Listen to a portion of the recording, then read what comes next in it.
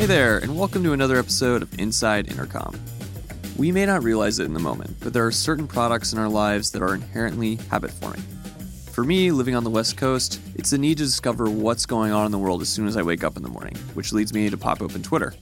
For you, it could be impulsively slacking a question to your coworker instead of writing that email, or keeping your language learning streak going on Duolingo. Some of these habits, of course, are healthier than others. And in this episode, we'll be looking into how to design patterns of behavior that actually set up users for success in their lives. Joining me in conversation to explain just that is Nir Eyal. Nir studies behavioral design, which sits at the intersection of tech, business, and psychology. He's most widely known, though, for writing the best-selling book, Hooked: How to Build Habit-Forming Products. Nir's also taught at Stanford and shares his latest research frequently on his blog, nirandfar.com. He's also an active investor in technologies that he thinks are putting this to good use. My chat with Nir explains why the best product doesn't necessarily win. When I need to look up something, before I scan my brain, I'm Googling it. So with little or no conscious thought, purely out of habit. The types of products that benefit most from his Hooked framework. A lot of times people will say, does this only apply to consumer web? The same exact rules apply. The exact same 4 steps of trigger, action, reward, investment apply to the enterprise as well. The line of demarcation is not necessarily enterprise or consumer web. The line is frequent or infrequent. That's really the key criteria. And perhaps most importantly, how to apply all of this thinking ethically. If the user knew everything that we knew about what is about to happen, would they still do this behavior? And you can test that, just like we do user testing with all sorts of different design ideas. If you like what you hear from Nir, check out our full library of more than 100 Inside Intercom conversations to date. You can find us on iTunes, Spotify, Overcast, SoundCloud, you name it. So just subscribe to make sure you don't miss any future episodes. And with that, let's hop in the studio where I'm joined on the line by Nir Eyal.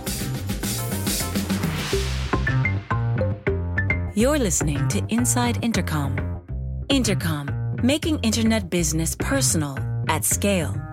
Learn more at intercom.com. Nir, welcome to Inside Intercom. You're writing not just about the Hooked framework and user retention, but also the responsibilities we have to our users has been a really big inspiration for us at Intercom. So thank you so much for joining us today. Oh, my pleasure. That's so nice of you to say. Thank you. So just to set up our chat and really give a foundation to any listeners who may be less familiar with your work, can you give us a brief rundown of your career to date? I mean, how did you come to focus on behavioral design? Sure. So I spent a lot of time in the gaming and advertising industries, and I helped start 2 companies. In the intersection of those 2 industries, I learned a lot about what influences people's behavior. Advertisers don't spend that money for their health, and gaming companies understand what makes you click and what makes you tick better than you understand yourself. And so at the intersection of those 2 industries, I learned a whole lot about how to change people's behaviors online. And so that was kind of where I learned many of the techniques that I described in Hooked.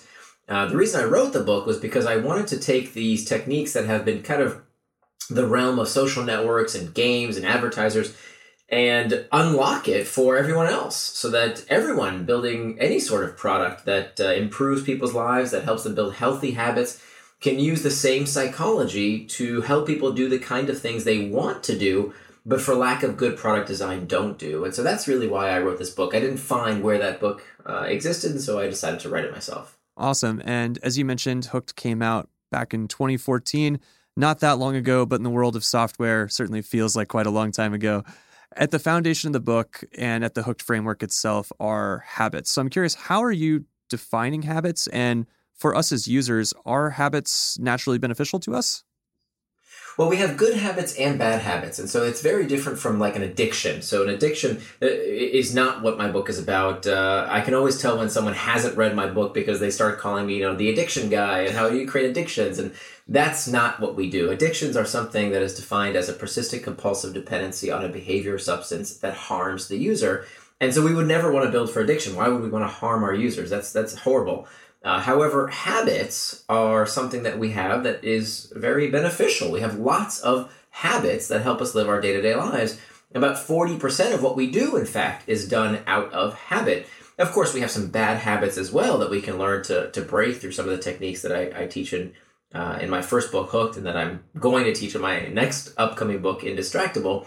But from a design perspective, from a product perspective, if we can help build habits in people's lives, healthy habits in our users' lives, then we can help them live better. And so that's really, the core of why I do what I do, is that, there's so many products out there that are built with the best intentions and that users just never use. And so you can't build a big business, you can't improve people's lives if they don't use your product. Exactly. So that's really the core of my work, is how do you get people to actually use the products that would benefit them if they only engaged with them?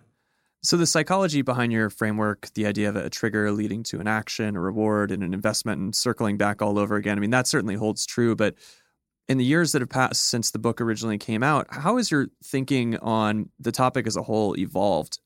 The basic model, hasn't changed at all, because the model draws upon very old psychology, B.F. Skinner and Bandura and, folks who have been around for decades and decades. So it's not new science. I think the application into this particular realm is what's new. The fact that we carry around these devices that can so profoundly change our behavior. I mean, who hasn't found their behavior altered by their cell phones these days? And so that's really the opportunity that we have as product designers, is to use those new habits for good. So there hasn't been any profound changes since 2014. I think there's been some revisions, some things I've expanded upon from the original book that I continue to write about on my blog, and there's a few nuanced things. One thing that's different is that I think that the conversation has definitely changed. I think there's a greater awareness now of this is for real. when I started writing, the book was published in 2014, but I started writing about this in 2011, 2012. And it was kind of, the general sentiment was, well, these companies just got lucky, right? That Facebook and Twitter and Instagram and WhatsApp and Slack and, that they just got lucky, these Wiz kids.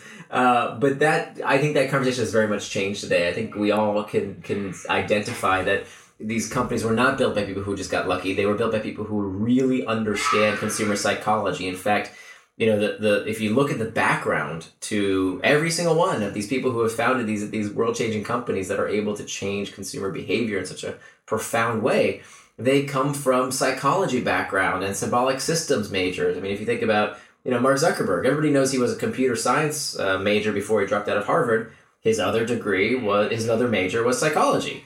Kevin Systrom's a symbolic systems major at Stanford. Reed Hastings. The list goes on and on. These folks understand psychology very, very well, and they've used that psychology to build the kind of products that keep us engaged. And so what we want to do is to learn from them, right? Learn from the best in the business and adopt what they are doing into our own products and services. One observation that you often make is that it's not necessarily the best product that wins, but instead the first that comes to mind. So there's habitual elements of that. There's marketing elements of that. Are there examples that spring to mind when you think of that, where the best product actually did lose? Are there stories like that we can really learn from?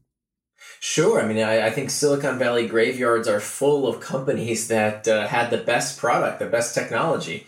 I think it's absolutely a myth that we're taught in the product design community that if you just build the best product and that's all you need to do, people will start using it. And that just is not true. I mean, there's dozens and dozens of examples of companies that didn't make it, even though they were the best product. I mean, the one that it most readily comes to mind is when you think about, many times when I teach a workshop and I ask folks to raise their hand if they searched with Google in the past 24 hours.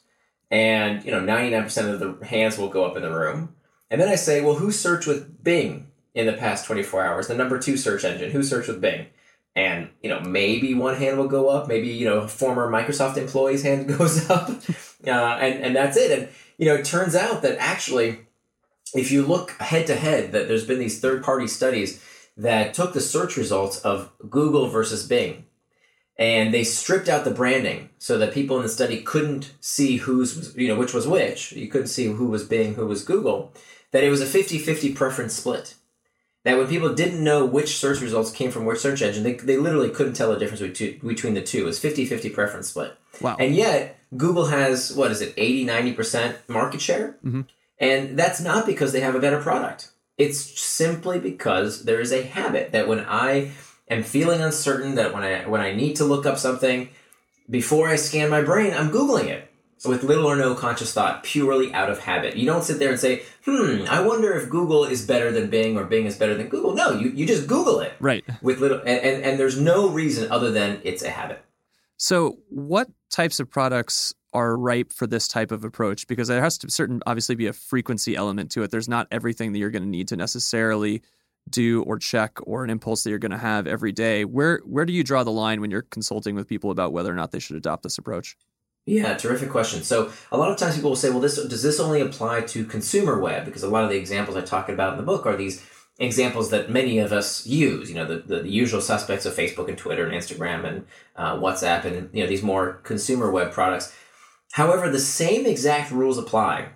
The exact same 4 steps of trigger, action, reward, investment apply to the enterprise as well.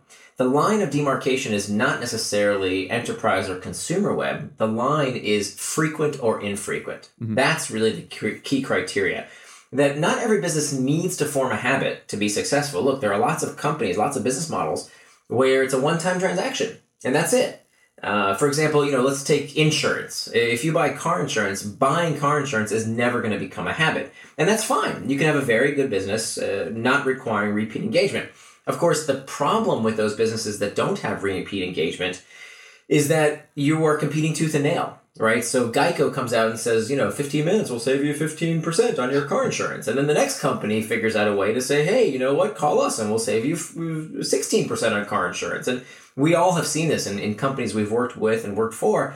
You see that when it's not when there isn't a habit formed, when there isn't this repeat engagement to a particular company, that people fight it out, right? Tooth and nail with features and price, as opposed to owning the customer's habit is a huge, huge competitive advantage. So it's not that businesses that don't need a habit are somehow bad businesses. It's just that if your business does require a habit, if creating unprompted user engagement, the same way that Slack and Instagram and WhatsApp and all of these companies that have these habits formed, if they lost their consumer habit, the company goes out of business, right? Yep. If Facebook had to pay to market to you, to bring you back, if they had to pay for advertising to bring you back to remember to use it, they couldn't afford that. They'd go out of business.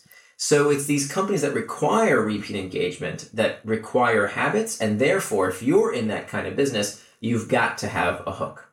So I imagine when you're using products in your own life, unlike the rest of us who may not realize that we're quote unquote hooked, but you're studying this a lot more closely. So outside of, the examples that are been around for a while, you cited in your book, like the Pinterest and Instagrams of the world, are there apps that you've been using today or products that have really caught your attention for this, either in doing it in a new or interesting way? I think that there are a lot of products that are using habits for healthy ways that I've been really inspired by and using more lately. One app that I use quite a bit is called Pocket. Do you use Pocket? Are you familiar with it? Yep, we've used Pocket. Yeah, so Pocket was bought by Firefox, by I think the Mozilla Foundation, which also does Firefox a few years ago. But it's a great example of a healthy habit. And so what it's doing, it took an unhealthy habit that I certainly had, and I know many people like me also have, where, you're on the web and you see an article and you read it, and then, halfway through you see a link to another article, and so you click that, and so you start reading that, and you click another article, and then 30 minutes later you kind of catch yourself and say, oh my God, where did that half hour just go? I was clicking and clicking through articles and I didn't do what I actually wanted to do. And that, that's an example of for me, what was a bad habit. And so now I use Pocket, and I have this rule that whenever I see an article I want to read online, I don't read it right then and there. Pocket has a Chrome extension that I gives me this little button on my web browser. And every time I see an article I want to read, I don't read it right then. I save it to Pocket. And that's the habit that I have. And then when I'm doing something that I need a little bit of extra motivation to do, for example, go to the gym, or when I'm taking a walk, I use that as my reward then to kind of incentivize me to do these other things. It's actually a known technique called temptation bundling, where we use the reward from one thing to get us to do something we maybe don't as much want to do. So I can actually listen to these Pocket articles as I'm working out. Instead of reading them and wasting time during the day, I can listen to them when I work out. So Pocket happens to be an app that I use almost every day now. I read a lot of articles. Well, I listen to a lot of articles through the audio function in Pocket that I think is an example of using the same exact hook for good. Just before we continue with today's episode, I wanted to let you know that episode 2 of Off Script, our new series of candid conversations with Intercom, all about the extraordinary AI-driven transformation we're currently experiencing, is out now on YouTube. Here's a teaser featuring our Chief Product Officer, Paul Adams, discussing AI-first customer service. The best place for me to start is that technology only moves in one direction. Once you go through these before-after moments, you never go back. AI has clearly already shown us that it can help in transformational ways. It has given us a new way to do customer service, and that new way is AI first. The business that provides incredible customer service is the business that will win. And the earlier that people lean into this completely new mindset, the earlier they can deliver this incredible holy grail type of customer experience. It's a huge opportunity for businesses to literally change how people think about them. It's just a matter of time. That's all to come on episode 2 of Off Script. You can watch it on Intercom's YouTube channel right now, and we'll bring you audio versions of the episodes right here. Now, back to today's episode. So, speaking to a company that maybe wants to follow in Pocket, for example's footsteps and take this framework that, the first thing I think that comes to mind in a more scary way is casinos and all that comes with that. But to use it in a really positive way like this, as you're working in workshops with clients like that, where are they getting stuck on this and why? How can we help someone get this to the finish line?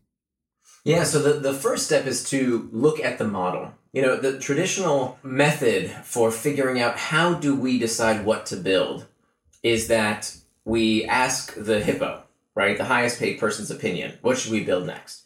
But now we're more enlightened. So now we use lean startup methodologies. Now we talk to customers. We do customer development. We listen to what they say. And that's another way to figure out what we should build. But I think there's actually even a better way, because both those techniques have problems. If you just listen to what the boss says they should build, that's not a great way to build products. If you listen to, God forbid, to the investors, that's the worst way to build product. But even listening to customers, there's so many things that customers will say they want, but then in actuality, when you build it for them, they don't use, right? Because what people say and what they do it tends to be completely different.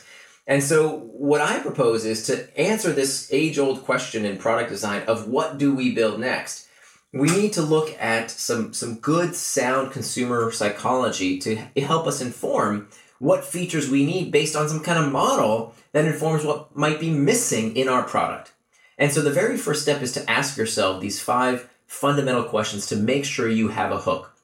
And this can be done with pen and paper. This doesn't require any engineering know-how or design expertise. It's just sitting down with a pen and paper and asking yourself, number 1, what's the internal trigger? What's the itch, the moment in time when someone would need to use your product? That's what we're going to attach the habit to.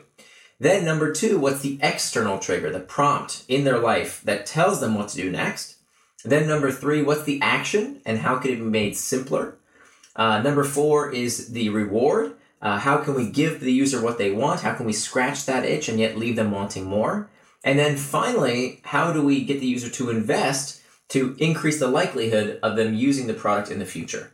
And so it's those 5 fundamental questions that basically make up the outline of my book right there. Of course, how you answer those questions and what those terms mean, it requires a lot more explanation. There's a whole book about it, of course. But it starts by fundamentally asking those 5 questions. Now, where teams are deficient depends on your specific product. As long as you meet that requirement of a product that needs to be used within about a week's time or less, the research shows us that that's really the cutoff, that if your product isn't used within a week's time or less, it's almost impossible to form a new consumer habit around it. So that's probably the number 1 criteria when I do my consulting calls and I work with clients. The very first step is to figure out, okay, is the behavior that you want to create in your users, is that something that you would expect to occur within a week's time or less? And if so, great. Now ask those 5 fundamental questions. And, there isn't one of those questions that always falls down. It tends to be very contextually specific to the companies. Some companies will have, they can't tell me what the internal trigger is, or They can't figure out a good way to prompt with an external trigger, or the action is too difficult, or the reward isn't rewarding, or they can't find a way to get the user to invest in a way that makes sense. So, which of those categories falls down is specific to the application, but the most important step is to just ask these questions in the first place and prompt this conversation. That's really, really actionable and great advice there. One thing I want to make sure that we cover here today is that oftentimes, and probably too many times, there are ways in which this framework is used that sort of tilts too far in a way that actually isn't as positive long-term for users. So I think speaking to a lot of the product builders and designers that are working on these types of things, a lot of these start with really good intentions, the ones that lose their way. Where do you think things go wrong, and what are the steps that you'd recommend people taking to check themselves in these ways? Yeah, so in the book, in Hooked, I have this chapter on the morality of manipulation. Now, we need to be honest with ourselves here. All design is a form of manipulation. Whether you're successful or not is a different story, right? So, just to put this in perspective, almost never do I hear from a company that tells me that, oh my God, people are using our products too much, right? that should you be so lucky that ever happens? Yep. I mean, I never hear that people tell me, oh, you know what, I think we're addicting people. So the vast majority of people tell me, our product is awesome, but nobody gives a shit. Why aren't people actually using it? So that's let's put this in perspective here. Very, very few companies can build the kind of products that people use to an extent that they might ever harm themselves. But, on the other hand, we need to zoom out and say, how do we ethically use this stuff? And I think the answer there's a few answers to this question, but the test that I put in the book that I say, look, if you care about ethics, if you care about using persuasion in a way that's ethical, then you have to ask yourself these two questions. And the two questions are, number one, do you think that what you're working on materially improves people's lives? And only you can answer that question, right? This isn't a way for you to judge other people or people to judge you. But, for you yourself, is what you're working on materially improving people's lives? But that's not good enough, right? You don't get to pass go yet.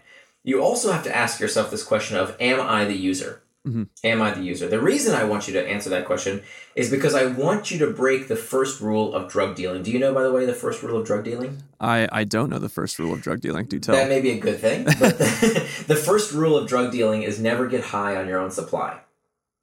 And so the reason I want you to break that rule is because if there are any deleterious effects to using these products, you're going to be the first to know about it. It doesn't mean that your product won't have negative effects. Right? It's that you will know. And we're seeing this today with Facebook, right? We're seeing how many people who worked at Facebook are now saying, you know what? This is very good for me. As we all are waking up to some of the negative consequences of these devices that are too persuasive in some ways. So I think that's a good thing. You should be the user. It also gives you a huge competitive advantage that, again, it's not that you have to do these things. It's that if you care about ethics, you should do these things. And you have a tremendous impact on your likelihood to succeed if you yourself are the user. Because the hardest thing in product design is figuring out what the user wants. And so you have a huge competitive advantage if you are the user, right? Again, not every product has that luxury, but I think your odds of success go way, way up if you are yourself your user. And if you look at the archetype of who built all these companies I just talked about, Slack and Pinterest and Instagram and Facebook and WhatsApp and Twitter, all of them were built by people who passed that two-part test. That they all, I think if you would have asked each and every one of them, they believed they were building something that materially improves people's lives, and they themselves were the users. And I call those folks facilitators. And I think if you can put yourself in that category, you can use these techniques full tilt. Again, it doesn't mean you may not, you may have some consequences, unforeseen consequences to using your product that you didn't foresee. I think we're seeing that right now with some aspects of social media use. Yep. But I think you can do it with a clean conscience going forward, knowing that these techniques are tactics that you use, passing that two-part test. The other thing I would just quickly add is that we can use regret as a test. So when, I talked earlier about the manipulation matrix and asking yourself those two questions about what you're working on. But then we can even go to a finer level of granularity for each specific tactic that we might use. And so when it comes to, a bunch of designers sitting in a room trying to figure out how do we get people to do a certain thing, how do we make sure that we don't use tactics that people would not appreciate. Right. Don't do unto others what they would not want done to them, I think is how you phrase it in your blog post. Right. Which is different from the golden rule, right? Don't do things to others that you don't want them to do to you. That's the golden rule. But I would change it a little bit, as you mentioned, to make it about what they don't want done to themselves. And I think that's a very, very important distinction. It also is very, very good business because, we can, in the short term, you can trick people. You can use these techniques, dark patterns, for example, to get people to do things. But in the long term, that never works. That eventually people figure out, hey, you know what? This is not what I want to do. I don't like using this. And this is not helping me in my life. And then, of course, they stop using the product. And so I think that's a question we have to ask from time to time, with every technique that we implement, is this regret question is, if the user knew everything that we knew about what is about to happen, would they still do this behavior? And and you can test that, just like we do user testing with all sorts of different design ideas. We can also test if they, once they knew what they were going to do, would they still do that behavior? And so it's very testable to do that. And so have you ever seen companies actually take the step of correcting or helping to manage this type of overuse that crosses the line?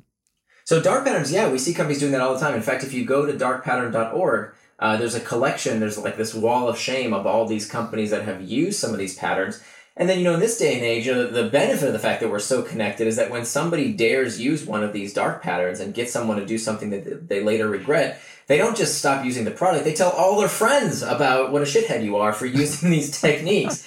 And so you can see this hall of shame of all sorts of companies who have used these techniques. Now, the good news is that, almost all of them, once they're shamed, they stop, right? They don't use these techniques anymore. With very rare exceptions, that tends to happen, is that a company is shamed into changing their ways. And I think that's a very good thing. They should, of course, change their ways. But of course, what we hope to do is to not have to be shamed in the first place by using this regret test to screen out the potential use of some of these techniques where they're not useful. But I do want to mention, though, it's not the technique itself. Mm-hmm.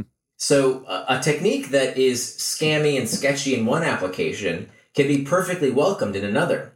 For example, Snapchat has been getting a lot of grief lately because they use this streaks technique, where if you send a message for X number of days, you get a little reward that says, hey, you've been consistent over X number of days. Which is exactly what Duolingo has used to great effect to help people learn.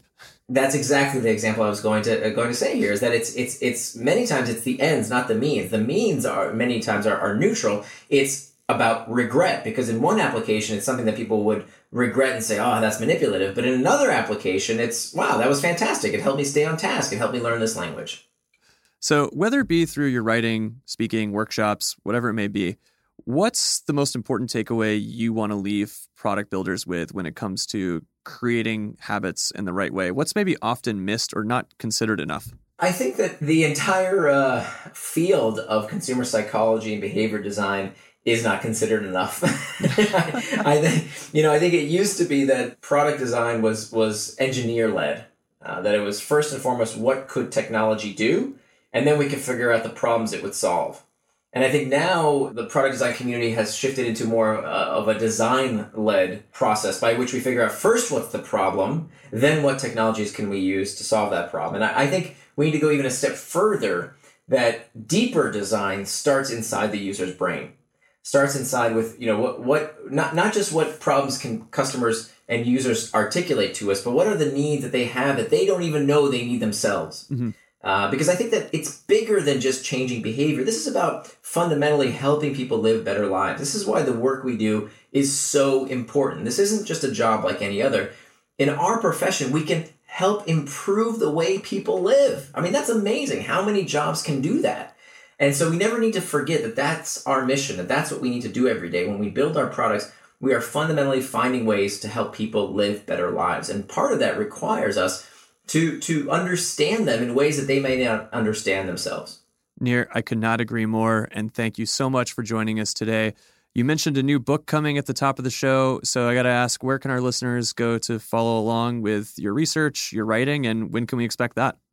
Yeah, thanks. So my blog is at nirandfar.com. It's spelled like my first name, N-I-R, and far.com. My first book, which is available, wherever books are sold, is called Hooked: How to Build Habit-Forming Products.